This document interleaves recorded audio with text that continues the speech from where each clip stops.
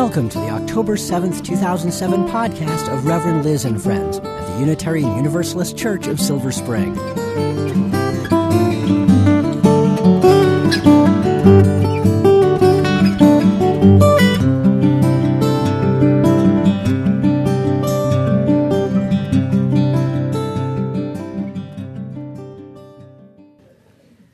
Our reading this morning was written by a good friend of mine. Aaron and I became friends as seminarians at Divinity School and have stayed close since then. We spend time together at the UU General Assembly each year. We meet twice a year as members of the same Unitarian Universalist Ministers Study Group. And I had the great privilege and joy of being duly vested with the power by the Commonwealth of Massachusetts to perform the wedding of Aaron and her partner in October of 2004. 9 months after she preached the sermon that I quoted to you just now. I cannot tell you how thrilled I was when she asked me to do it, not only because she is a good friend, and so the task would be exceedingly joyful just for that reason, but also because it would be my first chance to perform a legally binding ceremony of union for a same-sex couple. During the ceremony, I asked them, quote, "If you have carefully considered the sacredness of the obligations assumed when lives are wed, and are well assured that you are prepared to enter this covenant, binding your lives together through time, will you then join hands and declare before those of us gathered here, your family and friends, the vows of your marriage?" And when I came ultimately to that line, by the power vested in me by the Commonwealth of Massachusetts, it was so powerful and important. A great cheer roared up behind me from a church filled with guests to the point of standing room only, and I had to stop there and let the moment roll on in all its exuberance and vindication. I held up my hand and I punched it forward, and another roar came from all the dignified, quietly dressed Unitarian Universalists in the old-fashioned box pews of the First Parish in Wayland. And then finally it got quiet.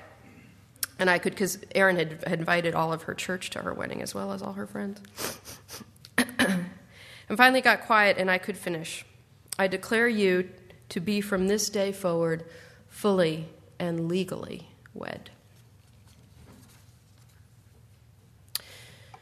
I have studied marriage throughout history as part of my interest in the history of women in Western religion, and I can still repeat by heart the marriage vow made by the father of the bride on her behalf back in the day of classical Greece. "I give this woman," and then it would say her name, "for the purpose of the procreation of legitimate children." Pretty romantic, huh? It harkens back to that point that Aaron made, that once upon a time marriage was a business arrangement and that it was that way for a very long time. Marrying for love is a modern phenomenon, and marrying with the belief and intent that you are committing to and sacralizing a relationship that will actually be cherished, honored, most intimate, and most sustaining for a lifetime is an enormous undertaking. As many in this sanctuary know, it is one that takes tremendous energy, generosity, forgiveness, and care to achieve. When we talk about marriage, what are we really talking about? Does everyone buy into the concept that I just spoke about? In fact, no. There are many people the world over for whom marriage is still a business transaction, many who marry the choice of their parents rather than themselves, many who are able by the laws of their country or the standards of their faith to be married to more than one person at the same time. In fact, all these traditions prevail even among citizens in our own country. So it behooves us to be sure we're talking about the same thing when what we're talking about is something as complex, fundamental, and currently incendiary as marriage. So let me be clear, when I'm talking about marriage in this sermon, I am talking about the committed relationship between two adult people that is intended to last a lifetime. I look out at all these couples I have married in recent years. And that is based on mutuality, fidelity, respect, trust, and love. I have some close friends up in Boston that I was visiting with recently who have been together over 10 years, and I have taken to pressuring them to get married because they have promised me that I can do the wedding when they do. They are a gay couple who have weathered some very considerable difficulties in their relationship, all the tough ones that people encounter: fidelity, finances, employment, and some significant cultural differences. When it became legal for them to marry in Massachusetts, I hoped and believed they would do it fairly soon. But to my surprise, they still haven't, and they may not. When we had our regular conversation about marriage a couple of weeks ago, the main reason they gave for continuing to hesitate is that they are aware that the standards they have set for their permanent relationship don't fit the usual bounds of marriage in America. I asked them if I could quote that conversation for this sermon, and they gave me permission. Perhaps the most significant difference in their definition is their definition of physical fidelity, which is broader than the public norm and more open than some would be comfortable with, including myself.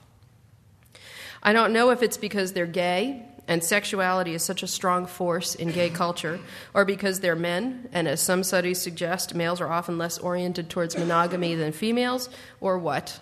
And perhaps it doesn't matter. They have established an enduring relationship wherein they share their home, their lives, and their souls with each other and only each other. And they depend upon each other with confidence and profound love. And within this relationship, they have set articulated standards for the physical terms of their partnership, which work for them. In the conversation, I responded that plenty of straight couples get married and don't honor fidelity in their marriage, whether or not it's part of their marriage vow, so that while the straight public standard is one thing, the straight private standard is clearly not always the same. In the end, were things that different, other than that my friends both acknowledged their more open standard? If straight couples could get married and stay married without a problem in that area, why did this undermine my friends' legitimacy to get married? In the end, it became clear that somehow they still feel closed out of marriage, regardless of Massachusetts state law. That it is a great thing for many, and for many gay and lesbian couples, but not right now for them. I asked them what they would do if the Massachusetts legislature took the steps that some conservative legislators are threatening, which is to undermine the current ruling by creating a law that defines marriage as between a man and a woman. Then, they said, they would rush out in a trice and get married right away before the overturning. But they would do it as a political act to help be part of the problem articulated by Massachusetts Governor Romney, who said, what would they do with all the couples who had been legally wed in the interim? This was surprising because my friends are actually in many ways conservative and careful people. They go to church and one sings in the choir. They pray regularly. They live their liberal values with great care and thoughtfulness. They only have one car between the two of them and try to use public transportation as much as possible for environmental reasons. And they both believe that marriage truly is a sacrament. For some couples, a purely political statement made by marriage would make all the sense in the world, but not necessarily for these two men. In a way, aren't you conceding the definitions laid out by the conservatives, I asked? I mean, they offer a purely political definition that ignores your inherent worth and dignity and the long-standing inherent worth and dignity of your relationship, and you almost buy into it, if in the end you only get married for political reasons. In a way, would you yourselves be diminishing marriage then? Which is in fact part of what the religious and political right accuses the left of in holding marriage open for same-sex couples, that this disrespects marriage and doesn't take it seriously. Is that really the reason you would get married? Is that really what you want your marriage to be about after all your reflection and concerns? My gratitude that these are not considerations and condemnation I face as a straight person, my gratitude for that knows no bounds. Though marriage sometimes is for convenience or for immigration reasons or for financial reasons or to satisfy societal norms, none of these rises to the level that weddings articulate in their ultimate expression, the vows. Never have I been asked to perform a wedding wherein the vows promise, I, so-and-so, do solemnly promise to take you as my spouse for as long as it is convenient and financially beneficial, until I am granted citizenship in this country, so that everyone who has pressured and shamed me for my singlehood will leave me alone or offer me the respect I deserve. for the purpose of the procreation of legitimate children, so long as we both can stand it.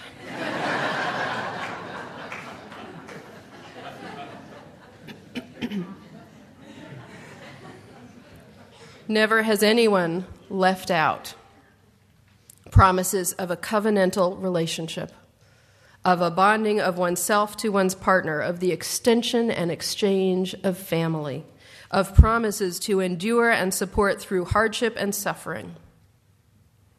And not only do people exchange vows of unique commitment, their vows also include aspiration and optimism to share joy, to grow even more and ever more in love and consideration, to learn from each other and grow from their shared experience of life. All of this is part of what makes human life sacred, part of what compels our sense of the inherent worth and dignity in an individual. And it may drive us politically, but it is not political, nor should it be.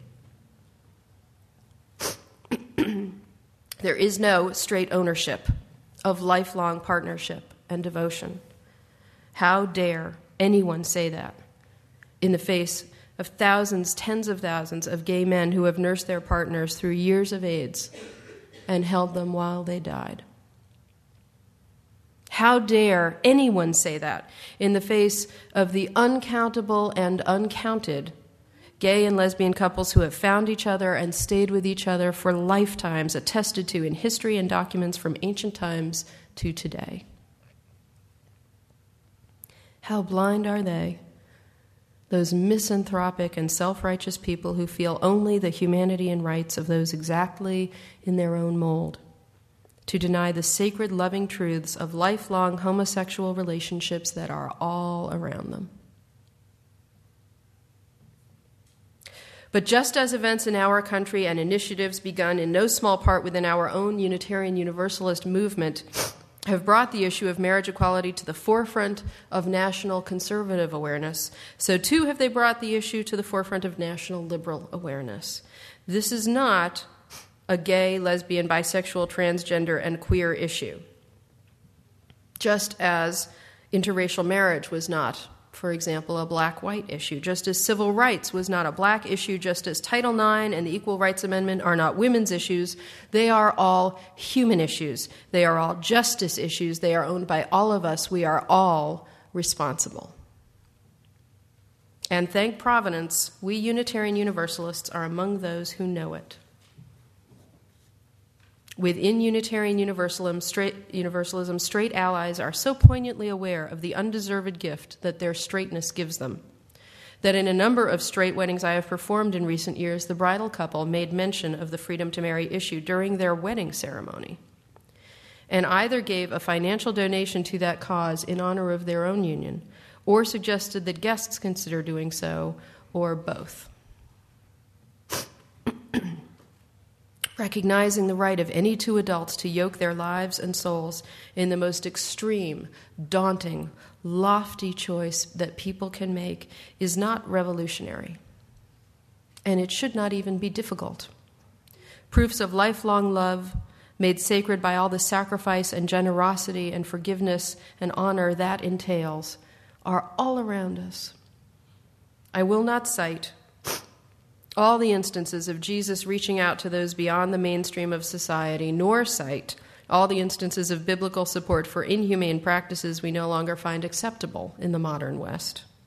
That has been done and done and done by me and others. And in the end, neither the loving nor the outdated injunctions apply in any legal sense, because the Bible simply does not dictate the law of this land, nor has it ever, nor will it ever. So help us, God. Even as I preach this sermon, as you may know, Virginia is attempting to pass a draconian constitutional amendment denying basic freedoms to gays and lesbians. I quote here from an email sent out to Unitarian Universalist ministers by our colleague, the Reverend Phyllis Hubble of the Baltimore Unitarian Universalist Church. Quote, "This amendment would create an arguable constitutional foundation for the similar law the Virginia legislature passed in 2004. This law prohibited not just marriage and civil unions, but threatens to overturn private contractual relationships between same-gender couples. It would, for example, prevent such couples from giving one another medical powers of attorney or allowing them to hold shared assets. It may even prevent any two persons of the same gender from holding joint mortgages. The constitutional amendment has already passed once. If it passes this year, it will be placed on the ballot for voter approval, unquote. Because of this, Unitarian Universalists in Virginia are rallying for a lobbying day in Richmond on Wednesday, January 25th. They are asking for Chesapeake area UUs who can make themselves free that day to commit to going to Richmond. It will be a day to go to lobbying training, visit legislators, attend committee meetings, and watch the session. We have a number of members and friends here in this church from the Virginia area. If you are interested in helping this vital effort, please contact me or visit the Virginia Equality Virginia website. And for the many Marylanders here, our turn is coming up north, up here.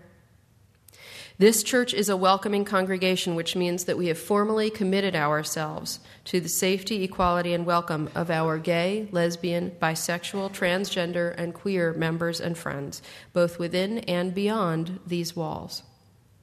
We have a liaison to the Freedom to Marry Task Force of the Unitarian Universalists for Social Justice organization in our own Lynn Gangone. Lynn, can you stand for a moment so everybody can see who you are? There she is. She is hosting a meeting of people interested in further information and opportunities following the service, immediately following the service in this room. We have more we can always do on this human justice issue, again, both within and beyond these walls. And we have reasons for optimism. Not only the great strides made by gay and lesbian individuals and culture in our nation, not only by the strength of our own denomination's unshakable commitment to this cause, but also because the riddled history of this nation, with its justice and injustice, inspiration and indecency, invention and insularity, is also a hopeful history.